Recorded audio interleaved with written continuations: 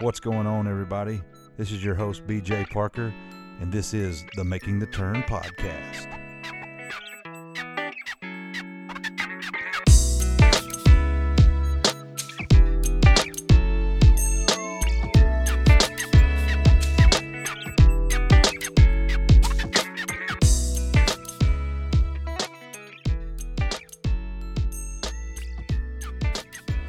What's going on, everybody?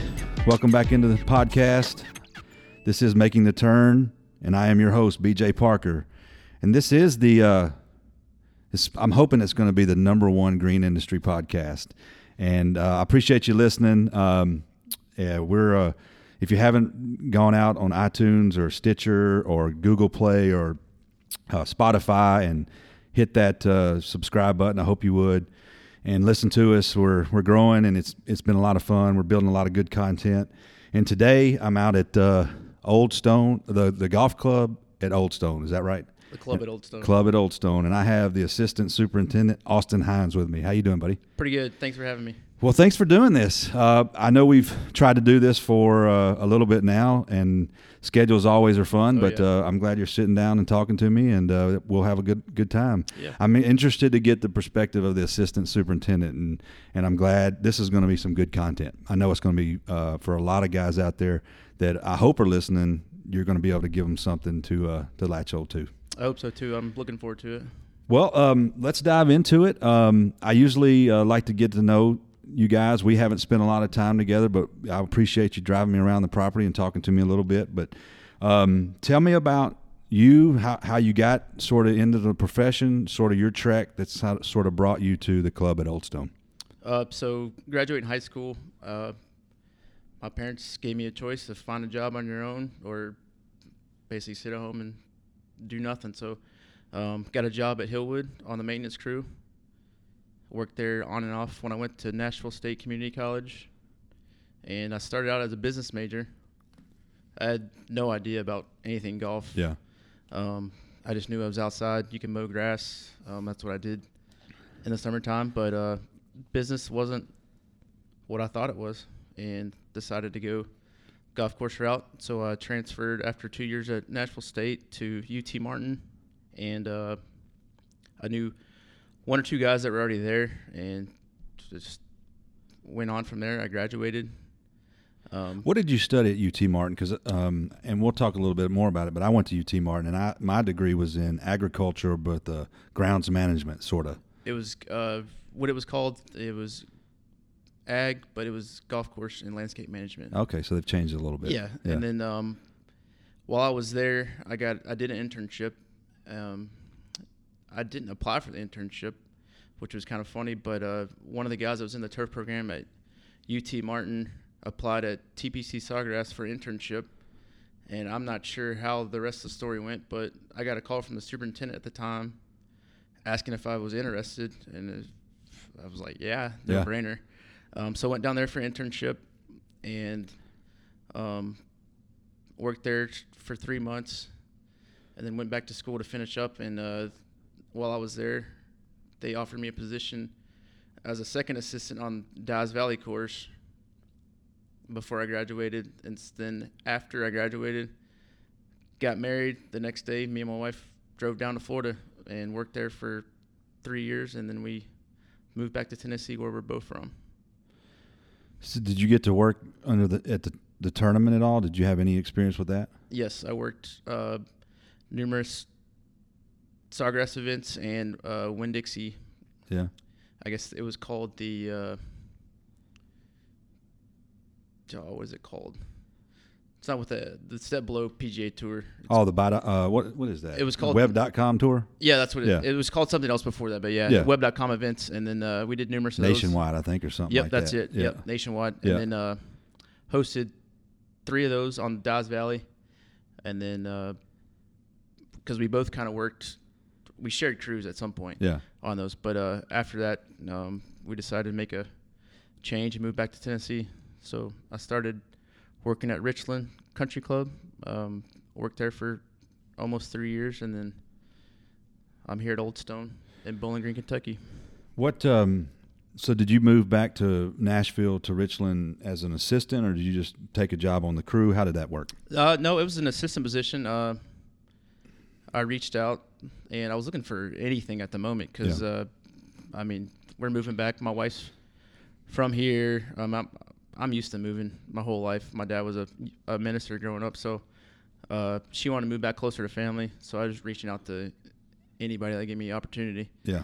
And reached out, and Scott is a current superintendent there now, gave me an opportunity to be an assistant working on bent grass, cool season grass. That's the only real job I've actually had working on. Yeah. Cool season grass prior to where I'm at now. So. And how long have you been at Old Stone?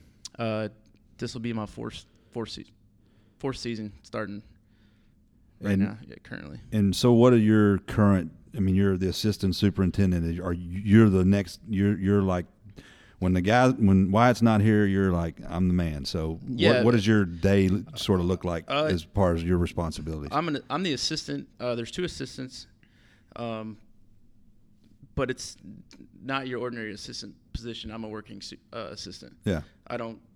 I manage the crew and do jobs as they're listed on the board. I mean, my name's on the board like everybody else. Yeah.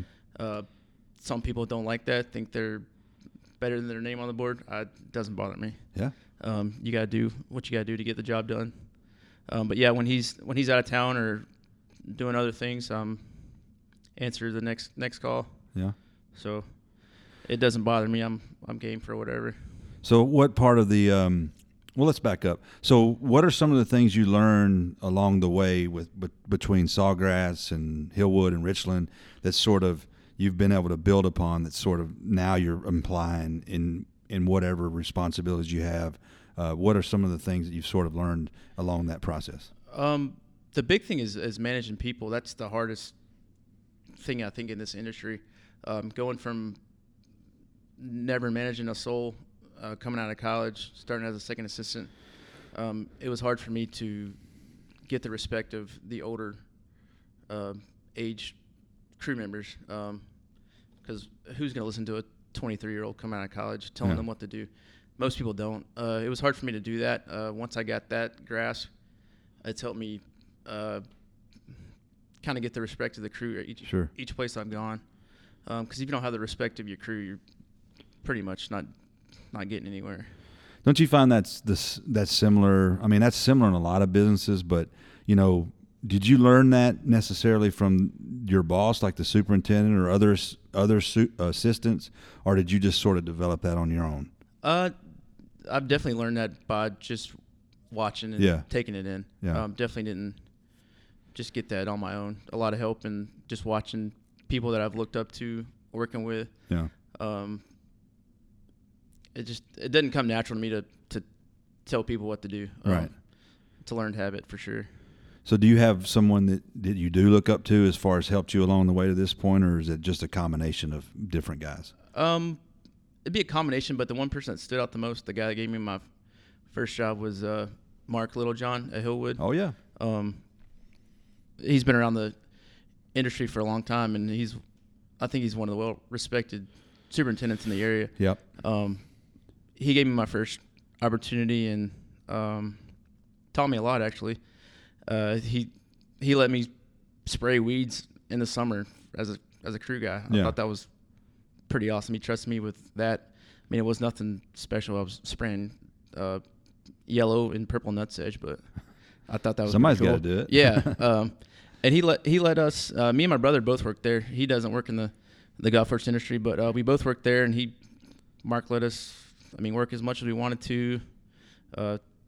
Pretty much let me understand the game of golf. I had never played golf, don't know anything about it before working at Hillwood, and I really don't play golf much either now. So do you find that's difficult to manage a golf course and not play much, or is it just something you don't find the time that you get to do? I like doing it if say my dad wants to play somewhere new or a buddy wants to come up and play, I'll find the time. By the time I finish what I'm doing on a daily basis, I've got a wife and 2 kids at home, so that keeps it's you hard. busy. Yeah, that's busy enough. Yeah, I got twin boys, so Oh, congrats. Yeah, thanks. That keeps me busy enough. Busier than I want to be, but Yeah. that's part of life. Well, Got to make time for family. Yeah. I mean, I know how that can be. And, you know, I don't, I've got two, they're all grown. My youngest is 19, but man, I certainly, I went through it as an assistant and a young superintendent with little kids, and there's not a lot of time for anything else. No, so I sympathize not. with you there. So back to what you kind of do here. Do you manage are you sort of responsible for the day-to-day activities? Do you converse with Wyatt on some of that, or are you kind of secondary? How does that? Not so much in that I don't choose assignments. And he kind of does his thing. I kind of do mine. Sure. Type deal. He's got everything. He does the job boards in the morning. He makes a spray list, but I've been here long enough to have an idea what he wants. We get here a half hour early, myself and the other assistant and two other guys that help set up equipment. So we kind of get an idea of what's going on for the day there. But for the most part, I kind of let Wyatt take care of that, and I just kind of basically secondary for that. But if he's out of town, obviously I make the call if we had to do something out of the ordinary. So you know, every place is different, and I can only speak from my experience and some of the people that I've talked to, but I think it's important that everybody, especially someone in your position, is going to experience things differently and how that they react to them. No one way is different, and I think the important thing is that you are a contributing member to the staff. You have management experience and responsibility, but you're part of trying to make sure it runs smooth. And some guys, and you mentioned it earlier, some assistants are managing assistants. They take care of everything. They're the eyes and ears of the superintendent. The superintendent may be off, dealing with budgets or a committee or some, there's a lot of moving parts depending on what goes on in the club. And so, for you, it seems like you're kind of, a managing assistant, but you have to make sure that everything kind of goes smooth, and you go do your thing and make sure that you make sure you're checking on what's happening. If it doesn't get done, you got to make sure it gets right or whatever. So for everybody that's listening, if you're in that boat, then realize that not everybody gets to just sit back and ride around a cart and point fingers. I mean, that's just not what happens, and it doesn't sound like that's what you get to do a whole lot of. Some, but not much. Yeah, I mean, there's days where I won't have a job assignment or whatever, but it's one of those things that's understood that you go find something that needs to be done. Yeah. Whether Wyatt tells you or whomever tells you. I mean, for instance, if I'm raking bunkers or helping do whatever on the course, and there's 4 guys that are supposed to be helping me, it's my responsibility to make sure they're doing it right, along with myself doing it right, and make sure we all get it done in a timely fashion and it looks good. I mean, you can't. It's not. If I'm with them, it's not for me to watch them and point fingers and tell them they're doing it wrong. You have to educate crew members to improve it. I mean, they don't know for the most part. Hey, I joke with him all the time. I don't get to talk to him as much, but David Robertson over at Hillwood. Yeah, you go visit him. He might be on a fairway mower or raking bunkers. Yeah. That guy. It's like, man, you manage a pretty big club here. Why don't you just ride around? And he's like, no, I want to do this. So everybody's different. I mean, and I think it's fun, and I think it's you hit on something. It's educating, because we a lot of times just get caught up in the go get it done, and then you're backtracking because somebody doesn't even know what they're doing. You just throw them out there. Oh yeah. And so to make sure that someone's doing it right, that's putting forth the vision that you all want, that managing the member expectations so that the course is presented in a way, as a total team effort. And I think not just throwing someone out there on a mower or, giving them a bottle and go fix divots or, rake a bunker. It's all important stuff. And, it does take some management of that, but also jumping in and helping is something that I know the crew appreciates. I mean, that's how you gain a lot of respect, is just jumping in there with them. I mean, for instance, the other day we were supposed to be raking bunkers. There was a misunderstanding between myself and Wyatt in the morning. He was not going to be there in the morning. We were supposed to be push mowing trampas, the bunkers, instead of raking them. Well, we had a misunderstanding. he said he wanted to push mow him, so we had to get everyone to push mow. And I said, it was my fault. I misunderstood. I'm going to help push mow. So I push mowed all bunkers out here. I mean, they didn't want to, but I said, let's do it. Got to get it done. Yeah, I mean, I don't care what it is, as long as we all have a goal to finish what we're doing and do it right. So yeah. I'm not scared to work. Well, yeah, I mean, I think this is not a glamorous job. I mean, it's a lot of hard work. It's a lot of tough days. It's and you know, some tasks are more difficult than others. I mean, I don't know. I mean, I've been around the property. I know what this golf course is like. It's not just a flat farmland. It's a lot of ups and downs, and you know, and a lot of hoofing, and just walking back and forth to the green can be a lot of fun. So, I mean, you start adjusting people what they're doing and telling them, hey, we're going to do this. Y'all don't fly mow or anything, but I bet there's some stuff out here that guys don't like. Areas, yeah. There's probably something that some guys like, oh man, don't put me on that. Push mowing's the least favorite job, but I mean, we push mow a lot of areas. All of our bunker faces and all the areas that obviously the big mowers can't get, but ultimately we all get it done. So yeah.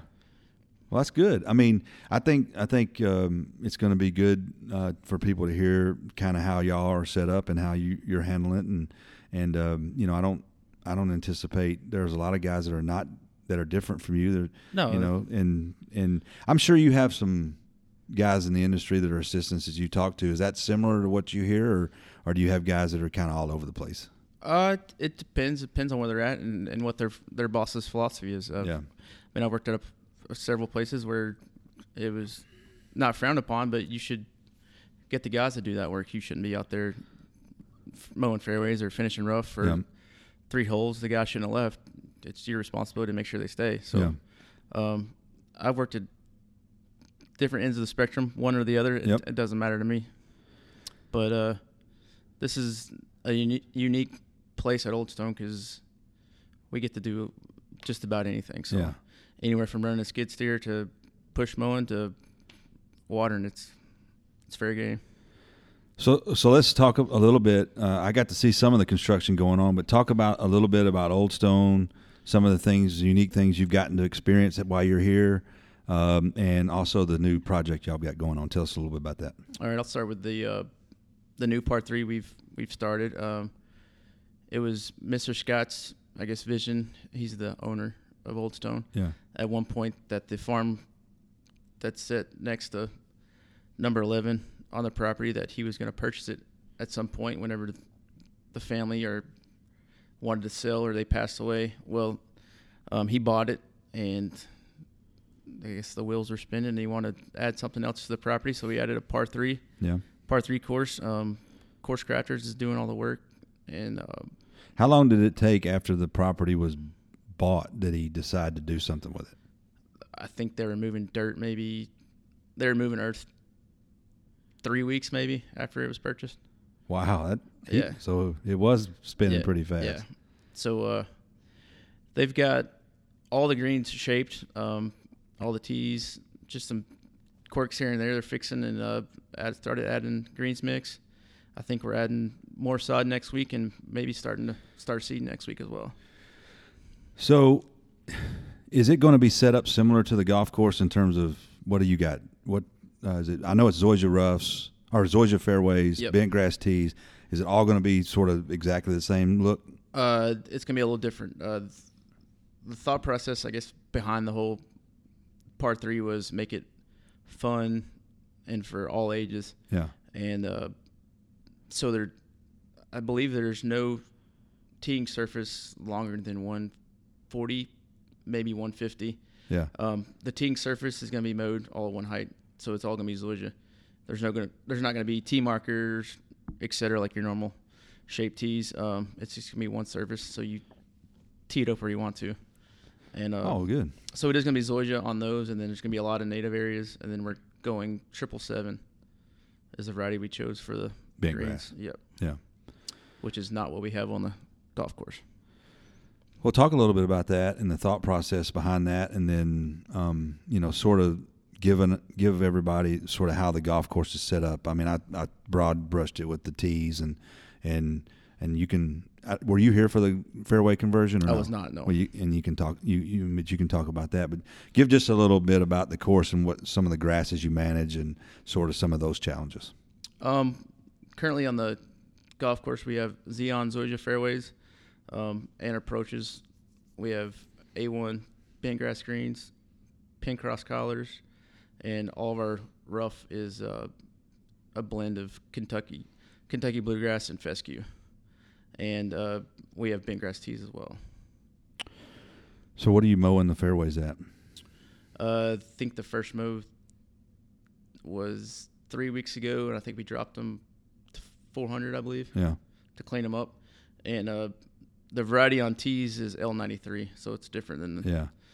We have 3 Do y'all different walk mow varieties. those tees or? Yes, we do.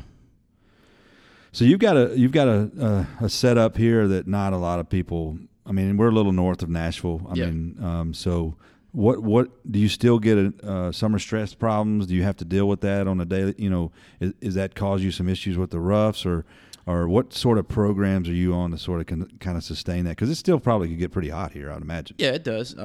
We have sand cap fairways, so we don't see as much, I guess, stress on the fairways itself, but we do have knobs, edges that are next to our step cut, as we call it. Yep. They do burn up. We have normal areas in the rough that get hot, but this is kind of unique. It's different for me because most places you don't get to just dial up whatever head you want to. Yeah. We can let as many heads fly as long as the pump station doesn't go down. So what irrigation system do you? Oh, we have Rainbird irrigation. Rainbird? Yeah. Which is this is the first course I've worked at Rainbird, and I've learned a lot about Rainbird. Is it the old Maxi or is it the IC or what is it a new? No, it's the IC system, but the par 3 is going to be the 2-wire, the new 2-wire. Yeah, system. the new 2-wire. I've learned a lot about the electrical side of boxes, probably more than I want to, but I think that's my strong point is figuring out different things in those boxes. We don't have a whole lot of issues, but we've had a lightning strike behind the tee box. We've had to search for it. We've lost power to almost half the back nine. Yeah. Last year, it took us almost a week to find out where it was and to fix all those. Oh. So that can be stressful, but otherwise we don't have issue hardly with. We have your normal brakes or head stick on, et cetera, but nothing out of the ordinary here. What size is the pump station? Do you know how many gallons per minute? I do not know. Yeah.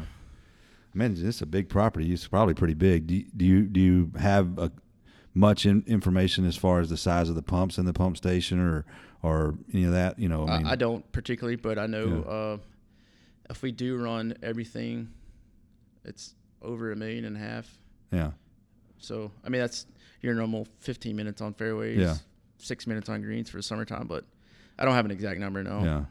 I mean, I would think that you're probably got to be 1,500 to 2,000 gallons a minute the pump capacity, just so you can water to all this massive acreage. And do you know how many heads you got, number of heads you got? I'm not trying to put you on the spot. It's close to, I think at one point we counted, I think it's over 450.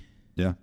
But the good thing about this property too, there's no water restriction. We pull from Drake's Creek, which is right next to where you pull into the Garchak. So do y'all pull directly from there into the system or to a reservoir and then out of that into a pump station? It all cycles through there. We have 3 ponds we can pull from as well. Yeah. One right here by the clubhouse. Sure. One on 9 tees, and there's one on 14, but they're all circle back to one another. And there's one on 18 as well. You weren't at the meeting the other day, but they've talked about water being the biggest issue in our industry going forward is either not having enough, being charged too much, or running out. And there's probably a couple other indices as well. But I mean, to have water is be a blessing. So I've worked at in Florida at TBC. It was effluent water. And there was restrictions where we pulled from. We had to log all the numbers. And then at Richland, we pulled city water. So there's restrictions at some point on that as well. So we're kind of fortunate here to let it fly when we want to. Yeah, I mean, that's a good thing. Let's hope they don't crack down on you. But No, eventually they may. I Yeah. don't know. They'll start. If they ever come to put a meter on it, say, "What are you putting a meter on it for?" Yeah, exactly. Yeah.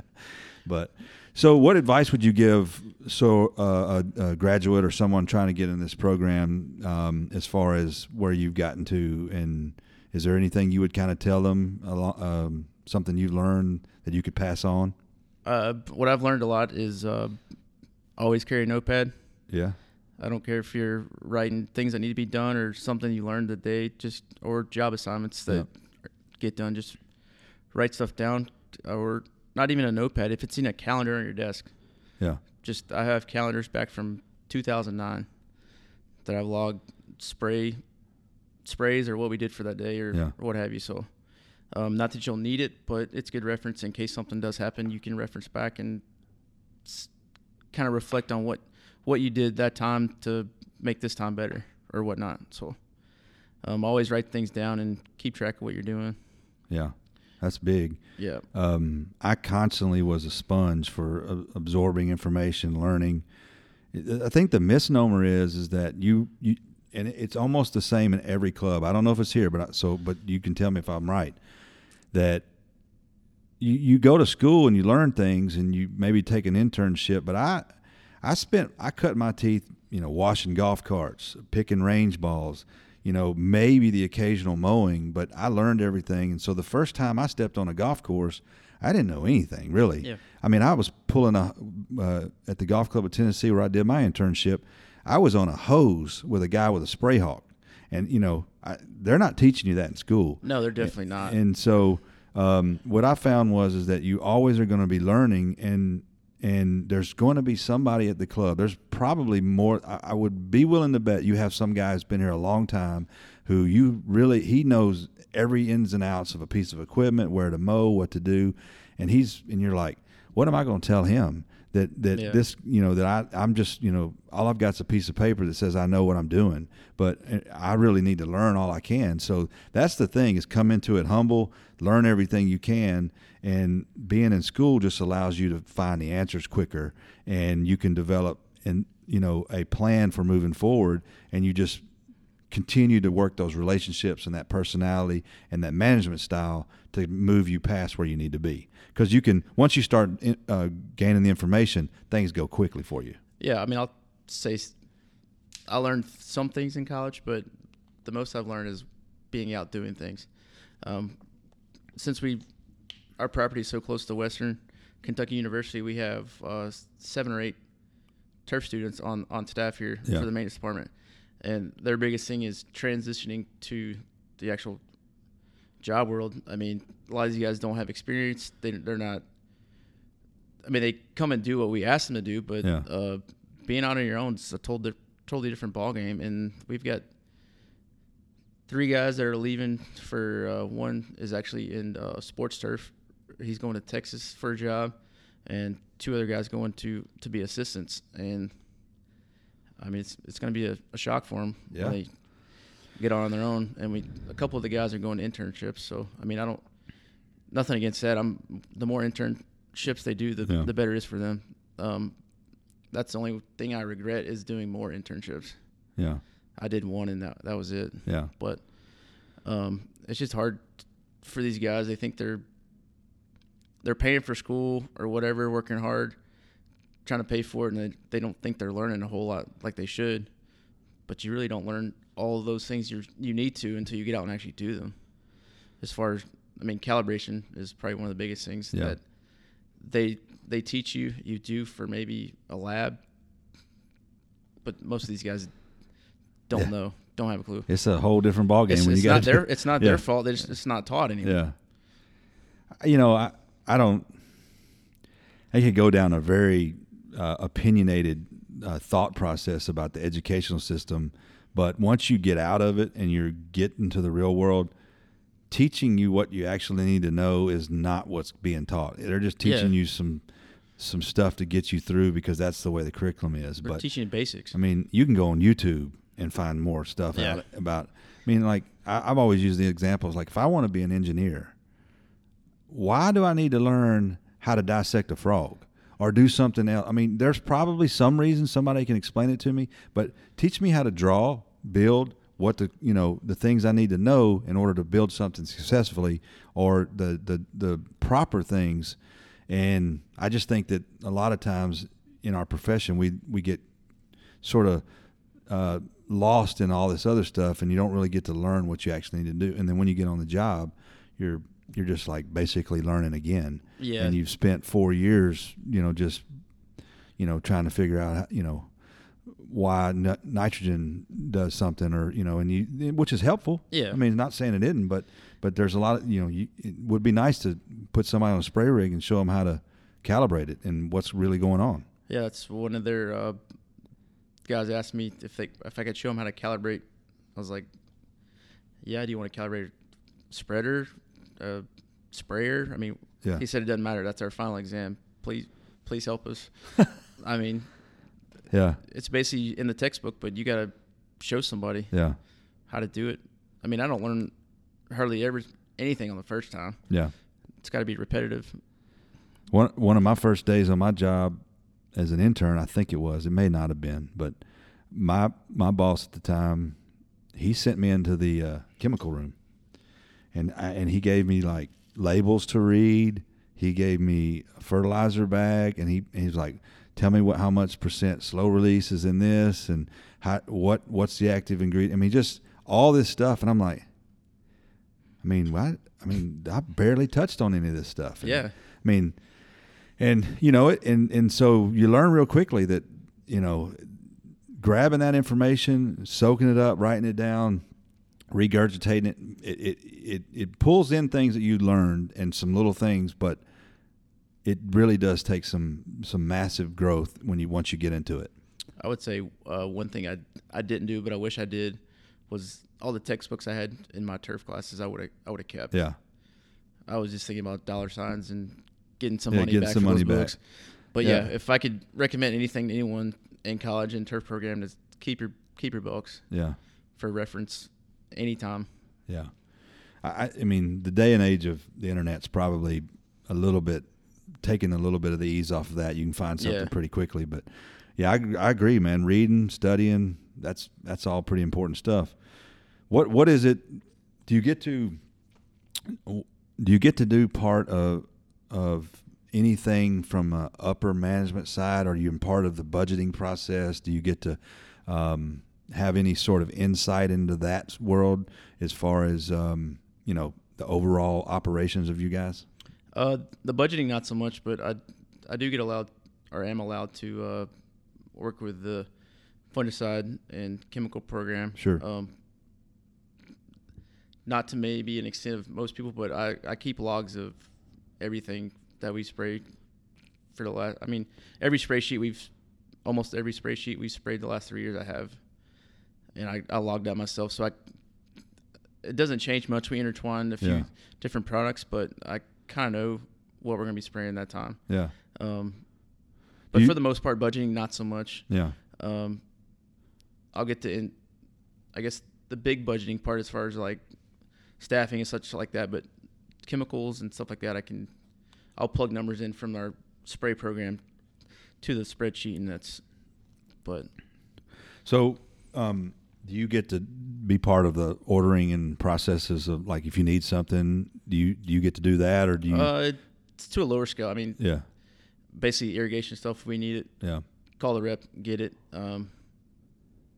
Not as far as fertilizer, chemicals, but I mean, I speak to everyone that comes, every rep that comes to the door, and I definitely highly recommend assistant or even an intern, whoever, to get to know your sales reps. Yeah. You never know if they're going to find your next job or not. Well, speaking of that, do you ask to be more involved in that? Because I'm assuming you want to be a superintendent one day, and that's going to be a big part of the role going forward, is dealing with, the budgets, dealing with paying bills, dealing with labor, HR issues. I mean, the list is long, figuring out what you want to do that day, making sure it gets done. This member over here has got a complaint. I mean, it's going to be, so Do you ask to be a part of that? Is that just something you don't get a chance to do? Is it something you wish that you would do? I don't want to overstep anything here as far as that goes, but I'm saying that if you really want to be a highly considered candidate and those are skills you're going to want to get and be a part of, and to a lesser degree, I mean, you're going to have to learn some of those on the next job if you do get it. But at the same time, I mean, I think those are valuable tools that you'll need. Yeah, for sure. I mean, that's my goal. Starting in the turf business was to be a super by 30. Yeah. Well, obviously, I'm 33. That didn't happen, but I ask a lot. It's not. We do talk about different things. It's not to the extent of plugging numbers and doing all this other things, but I'm involved as much as I think I should be with numbers. But this property and this place is unique. If we need something, we purchase it. It's not. There's no restraints to a certain extent. You can control your staffing, how many people you have working, but you can't control if you need more fertilizer, more chemicals to do something. Yeah. Something out of the ordinary happens or equipment breaks down. You purchase it and fix it. So I'm involved, I think, enough I got a grasp on if I take the next step soon or whenever that I can handle that part of the job. Well, that'll be, I'm not interviewing you for a job or anything, but if I were on that side of the table and that would be questions that I would, want to get comfortable with you about. And I think that that's good. I think that, obviously you're not going to be involved in everything. Yeah. And that's hard to do from a superintendent to relinquish that. What I would do is I would talk through the process with my assistants, talk about things, share with them details, share them how it was put together. But I didn't, that was mainly my deal. We sat down and talked about what we need, equipment. About the only person I brought into was the equipment manager on equipment issues and things like that, and said, where are we at on equipment? Where are we at on what we need? Because that's just not my area of expertise in terms of making sure we have everything. I just want to make sure it's doing the job that I want it to do and provide. So I think it's good. You're going to get that exposure. Every little chance you get, I would recommend, saying, hey, just tell me about that, or give me 2 seconds on that, or, just learning how much a jug of Daconil costs. Or, definitely. I ask all the time. So I've even got the spreadsheets on the computer I could look at if I need, for myself, I want to go order something to take home to put out. I got how much it costs, or just call them up or whatever. But because part of the biggest thing that I'll say is, the superintendent, the assistants, they take ownership in that fertility program, because that's the thing that makes or break. We all grow grass. We can mow. We can make it look nice. We can basically, in a sense, just keep the weeds down. We kind of have all that figured out.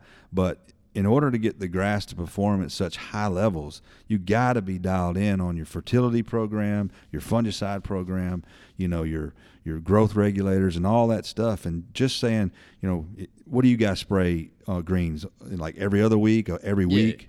It's usually biweekly, or just depends. But you'll need to know what that application costs, because if you go to your next position, like, hey, if I'm building a budget and I'm going to spray and it's going to cost me $2,000 NAP, then I need to know that my greens are going to cost me X number of dollars, or whatever. And you just kind of back into it that way. Yeah, I do a lot of the plugging in numbers for that aspect of the budget. Sure. But here's kind of a plug for the Greenkeeper app. I don't know if anybody uses it or speak about it. Anybody's heard about it, but that's one of the tools as an assistant or as a superintendent to track what you're spraying. It's based on growing degree days. So if you're guessing, hey, I think the Primo's going to run out in 2 days, we should probably spray again. It takes a guessing out of if you need to spray or wait a couple of days. It counts down percentages and it turns certain colors. I mean, you could plug in all your information. That's one of the tools that we use here at Old Stone. That's probably the best resource. That's how we do our spray sheets and stuff like that. So if anybody's not using it, You can. Yeah. I think you can download it for free. Yep. It might cost what? Even if it costs, it's worth it. Yeah, if it costs $200 a month, it's definitely worth. Yeah. So whatever it is. so it tracks your applications. What other aspects of it does it? I don't have a need to use it necessarily, but I've heard of it, and I've heard a lot of guys that like it. But what all do you find it useful for, as far as the outside of maybe the spraying? It's got weather data on it. Sure. It allows our guys, if we're not available, to, I guess, talk to them about what needs to be going in the tank or whatever. Yep. For rates, if they run out and have to add more, it's a good reference. You can go back to your past applications and let you know what you need to add or whatever. But they've added a few more things. They keep adding more things every year. But it's just useful for us, or for myself mainly, and the guys that spray, to input, so they're not trying to figure out calculations on a piece of paper or whatever. It's there for you. Plug it in, and it's all there. It tells you how much N you're putting out, how much that's phosphorus, helpful. how much K total, how much you should have used if you're short. Can you put soil test amounts in? Like, can you take a soil test and if it says I need to do this, can you put those in there to kind of get to where your levels need to be? See, I'm not sure you can do that yet, but I'm pretty sure it's. I bet it's coming. Yeah. Yep. But that's been the most useful tool. Yeah. That's good. And that's good info right there. Yeah. Because there's a lot of apps out there that are helpful, and that I've heard that's a good one. And good too if you forget to write something down. Yeah. What you sprayed. Obviously, if the guy throws a sheet away, or if you haven't written it down, you can reference back, and you can go back to whenever you open the app to start spraying or start using it. Yep. So. Listen up, folks. That's good stuff. The Greenkeeper apps, right? Yep, Greenkeeper app. Download it and get to using it if it's helpful. So that's awesome. That's good stuff. Well, when's the short course supposed to be open? There's not a specified date. Yep.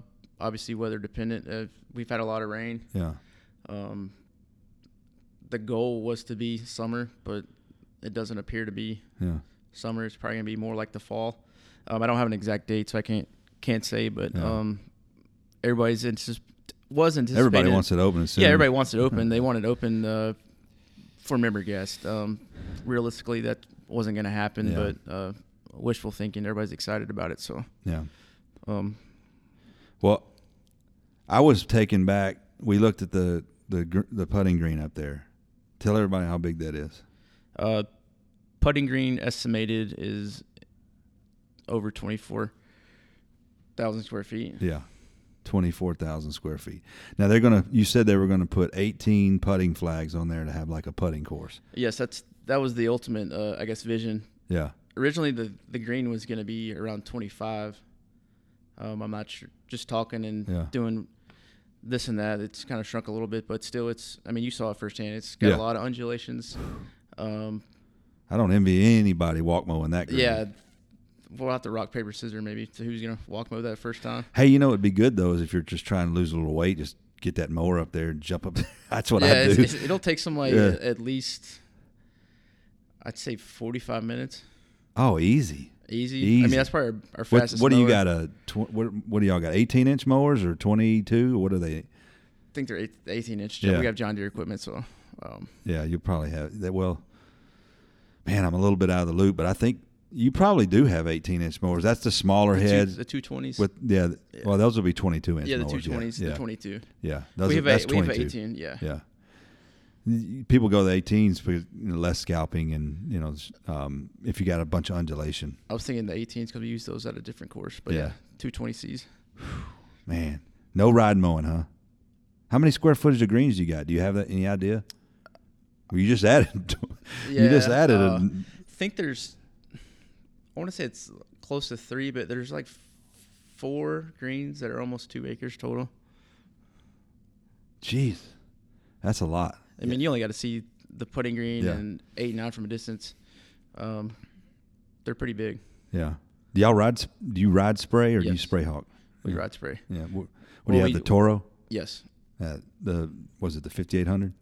No. Or do you got a smaller one? It's a smaller one. The 1750 or something? Yep. We have two 1750s. I think we're looking at getting a bigger version. Yeah. Maybe when the lease runs out. But yeah.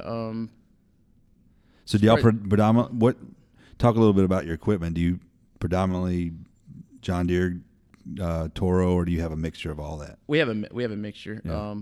We have Workman, Toro Workmans Yep. that the guys use, and then most of our equipment's John Deere. We do have a few Jakes here and there. Keeping everybody happy. Yeah, we've got a mixture, but everybody has a preference. I think they're all good equipment. So yeah, it's all the same at some point. Well, yeah. I think that, in my personal opinion, they all do things really good, and then so it's hard to say sometimes that I want everything from one manufacturer because I like bits and pieces from each one of them, and depending on what you're managing and maintaining, it's just part of it. It becomes a financial and economical decision when you're looking at a big package where you might have to say, okay, I've got to sacrifice a piece of equipment that I do like, but I'm gonna be less money to go with the all Toro or John Deere or Jacobson. And for this property, I guess the terrain and hilly, it doesn't look hilly, I guess, pulling in the property, but if you it looks hilly. Because some pieces of equipment won't pull up hills, and that's why we can have a mixture of everything just to satisfy all needs. Yep. So have you had any sort of look-sees? Have you had any opportunities that have kind of come up as far as maybe taking a look at a different position or sticking your name out there? I'm always looking, but if you're not looking, you're behind everybody else. Right now, I'm happy where I'm at. Political answer. Yeah, I'm definitely happy where I'm at. Yeah, it's a great place, man. Yeah, I've been taken care of here, and no complaints. Like I said, my goal was to be a super by 30. Life changes, things happen. My goal is to be a superintendent, but that could be 10 years from now. You never know, but the way the industry is moving, there are a lot of job openings that say superintendent, but the pay's not. The course and the pay are not what I vision as being a superintendent. Sure. There's numerous positions that are posted. Yeah. I know they have to post them. It's nothing against the post, but some of them are making less than what I'm making. That's a bad move on my part if I take that position. Well, here's a little bit of advice for you on that regard. I definitely think that that's important. I definitely think that looking at a job specifically based on money may fool you a little bit, because getting your first job is probably, you just want to make sure that you make it the right fit. Yeah, absolutely. When I left the Golf Club of Tennessee, this is a true story. When I left the Golf Club of Tennessee, I was basically my title, and again, I'm not going to get caught up in the titles, but my title was the course superintendent, but I was actually the first assistant. We just had a director. Mm-hmm. I worked under him, but I was in charge of a lot of the day-to-days. So when I interviewed, I had a couple of different interviews, but when Brentwood came available and it got down to they made me an offer, they offered me what I was already basically making. Mm-hmm. And they didn't know that. They were actually shocked that I had told them. I said, look, it's not about the money. It's just that this is a lateral move from a financial standpoint, but it's about the position. And I asked them to sweeten the deal, and just a little bit, and they did, and then ultimately it worked. So, but it turned out to be a really good position, and it grew into a better financial situation for me. And it didn't end the way I wanted to, but so be it. That happens. Yeah. But what I'll say is look for the right fit for you job-wise, because what everybody's going to try to do is you're either going to follow a guy who's left and was making a lot of money and they're going to try to save money, because unfortunately I just feel like our positions are still not valued where they should be. My opinion, now it's a biased opinion, is the superintendent and his staff, the superintendent is the most valued club employee. Absolutely. He manages and maintains the most valuable asset. If the golf course is not good, nobody's going to join. No, Yeah. you know, when's the last sure. time you joined because or came to a place because they had a great salad or whatever? No Yeah. offense to the clubhouse, a Oh, yeah. beautiful clubhouse. You have to have all that stuff. Yeah, I get absolutely. it, but it's not what draws people in, especially if you have a golf course. And so I would say to you, look at those opportunities that come around as being a good fit, either location, Yeah. type of facility, something that can be a stepping stone to you, and go for it, and not get caught up so much in the money. Don't take a huge pay cut or Yeah. even a pay cut. You're valued more than that, and I think you're right in expressing that. But I'm a perfect example of someone who basically took a financial lateral move just to get into a situation that I'd worked so hard for. Yeah. And it didn't happen in the time frame that I wanted it to either. I thought I was going to be at the golf club for 5 years. Turned out to be almost 8. I had several different opportunities that came up, just didn't happen. Timing wasn't right. So don't get discouraged about that. But at the same time, keep sticking your hat in the ring, and it'll happen. It'll be the right fit, and the problem is this business doesn't. You're just not going to make $1 bazillion, and they're not building a bunch of new clubs. You're going to be They're in a closing situation more than they're opening. I mean it's the truth, and I don't want to get on my soapbox too much about it, but I'm encouraging you to keep after that and not get discouraged, but find the right fit as opposed to, and then let the money, the benefits, and all that be something, there's secondary. plenty of job opportunities out there. Just I just feel like there's more for me to learn here than. I mean, I've tried to learn everything I can, Sure. but there's more that we do, and because this is only the second course I've worked at, cool season grass. Yeah. I feel like I could go back to warm season at some point as far as like greens and stuff, but that was internship and that was one of my first jobs. Yeah. So I'm always looking for the right fit. It's I just feel like, and I understand that they have to post them, but a lot of times those jobs that are real enticing, they already have the assistant or whomever is already taking that position. But you just got to keep looking and keep applying. Yeah, that's another thing too, is getting your resume, trying to get to the right people, because it's a very flooded market. The big jobs, the high-end jobs, are going to be like a guy retires, he's going to recommend a guy down the street, or they already got somebody that's ready to pull in. Those are hard to even get. Oh, yeah. I mean, I was since 2014 to now, I've been out of the golf business in a lot of ways. I still do some consulting and helping other golf courses, but I still am a Class A. I probably applied for the jobs that I felt like that I was qualified for, probably 20 different ones. And for whatever reason, you either don't get an interview. I probably interviewed for maybe 2 out of 20, and hardly got a phone call back or email, anything. Yeah, and I didn't chalk it up to my resume's solid. I got a lot of good stuff on there. Over 20 years of experience in a lot of different things, and over a lot of different varieties of grasses. So what I chalked it up to was I don't know anybody. I don't know the people in that particular area, or I can't talk to the right people.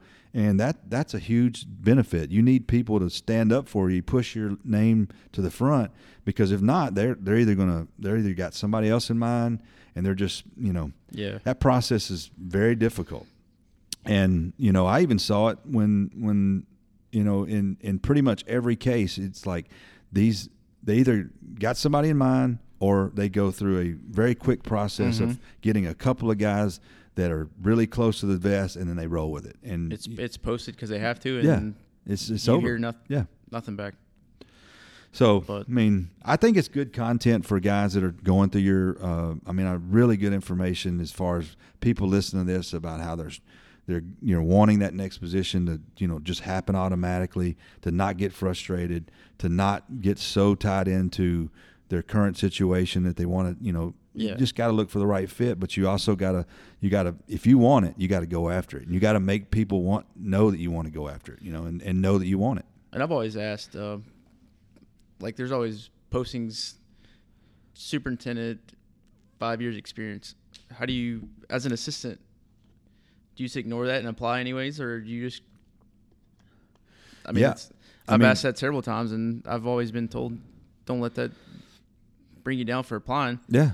There's always, I guess there's different options you choose from when you post that, but apply anyways. I mean, there's that chance that someone sees your resume and pulls it out of the stack. It's a filtering mechanism more so than anything. It doesn't mean that that's going to not get you the job. Yeah. I mean, I had zero ultra dwarf experience when I went to Brentwood. I didn't. Really? Okay. But I was a bent grass guy. That's all I'd ever done. But they asked me the question. They said, "We have ultra dwarf. What makes you?" I was like, "Who you going to get around here?" I wasn't really condescending of it. I was like, "But I've got the qualification. I know how to grow grass.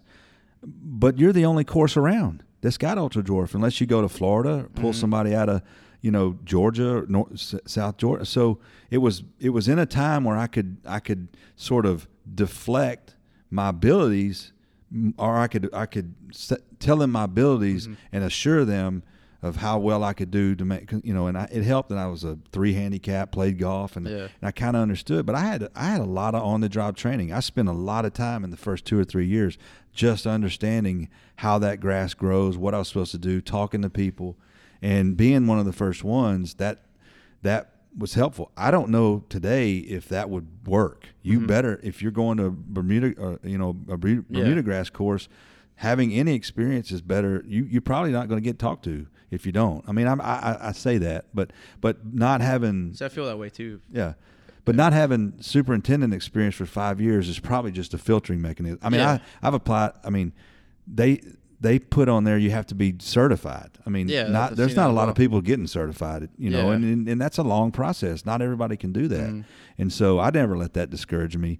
And you just can't get discouraged in this business. You just got to keep fighting for what you want. And if you find a job that, flood the market with your resume of places you want, because they do come up, they're available and they're out there. It's just a matter of, getting your name out there and then finding out who finding some information to talk to the right people to get them. And hopefully this podcast may help you. We push it out to a bunch of people, and you're the first assistant that we've had, or that I've had on here. I keep saying we all the time, but but and it's good because I wanted to get that information out, because I think this is an area of our business that's kind of talked about but not really. I mean, you guys, we're getting down to running out of time, but I mean, the assistants are the guys that are going to be the next wave of and so you guys gotta. You're finally getting opportunities to get involved in educational seminars, getting your own sort of knit group of people together, and that should have happened a long time ago. And being involved and having a say in certain things and different aspects of our industry, is huge. And I appreciate you sitting down and just offering that information, because it's going to open everybody's eyes up to what you guys go through and what you're struggling with. And it's good for. I mean, I don't know a whole lot of people, in this area. I mean, I know 3 or 4 assistants here, but most of the people I've worked with are Middle Tennessee. So, just trying to open up, give my insight of what I do. Yeah. Most people don't know what we do. Yeah. And don't even know who the assistants are in most places. Sure. Well, and that's not uncommon. Yeah, I mean, for sure. There's, you go to a meeting or you go there and it's mostly superintendents and their assistants are back, doing their thing, and and you feel, if you feel comfortable with your assistant, things will be fine. But he's missing out on or he or she. I don't want to leave out the females, for sure. There's a lot. But I mean, you're missing out on a networking, educational opportunity. And that's kind of one of my final things, we can talk about is, like, do you get to do a lot of the educational stuff? You go to the national seminars. Do you get to do, some of that? Because that's always a good opportunity to meet people and learn and see new things. Do you get to do some of that? Yeah, we do. Or I do. I don't get to go every year to I didn't get to go to San Diego San Diego this past year.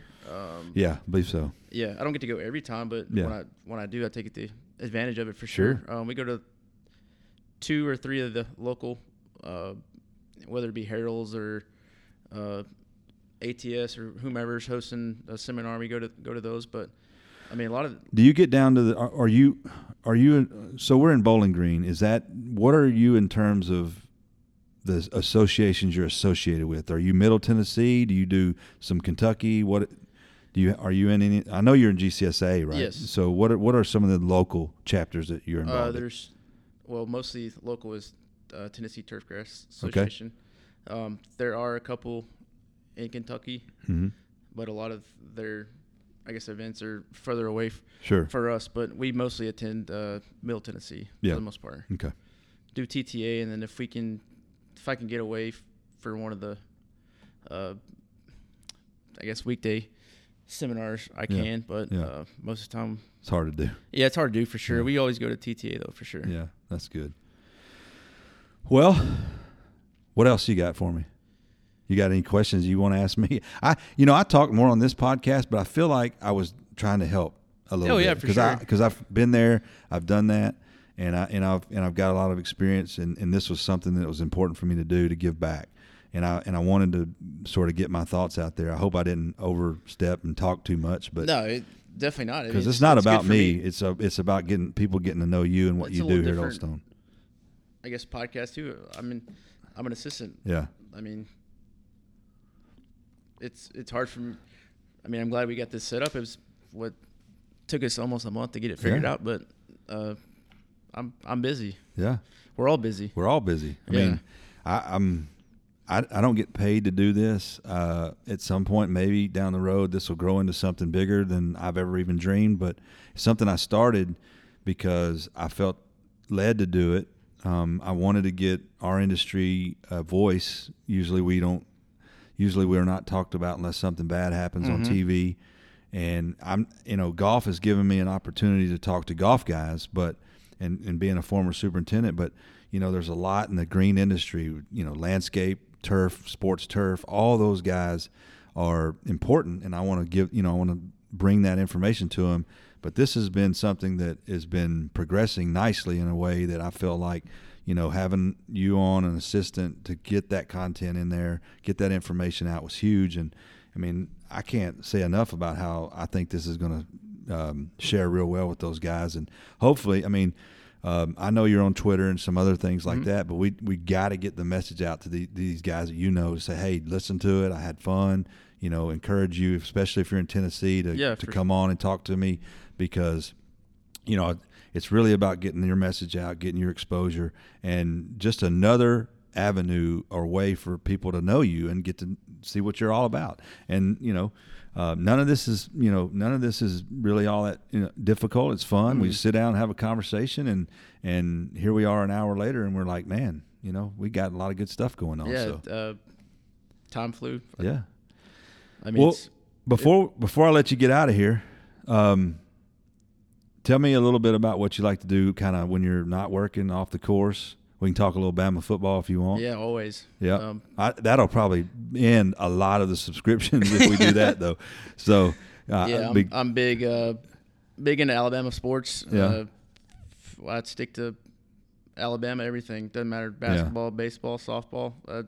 Well, now, how did you become a Bama fan? So I was born in Mobile. I lived in Grove Hill, Alabama. Yeah. Most people have no idea where that is, but I don't. I was born in Birmingham, but I only lived there short. It's way south Birmingham. Yeah. It's almost it's an hour north of Mobile. Yeah.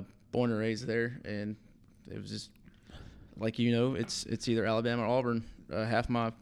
It's crazy. Half my people are like, Alabama. "Why are you a Bama fan?" I'm like, "I was born there. I don't know. All Yeah. I know is that so you may or may not know this, and this is a story I tell. It's hilarious, but most people know me as BJ. Mm-hmm. My first name is Bryant. I was born in Birmingham in the early 70s. My mom says that I was not born or named after Paul Bear Bryant, but that's my story. Yeah, I'm sticking to it. Yeah, absolutely. And so I laugh and I tell people, I'm like, it's just in my blood. I don't know I can't tell you from any age that I didn't pull for Alabama athletics. Yep. Mainly football and basketball. Some, I grew up a Michael Jordan fan, so I Yeah. kind of gravitated away from. But football, man, I'm diehard, and people like, well, where did you get that from? So that's my story. Yeah, I mean that's basically. Yeah. I have 2 brothers. One is Alabama. Yeah. The other one is Florida State. We lived in Florida for 3 or 4 years.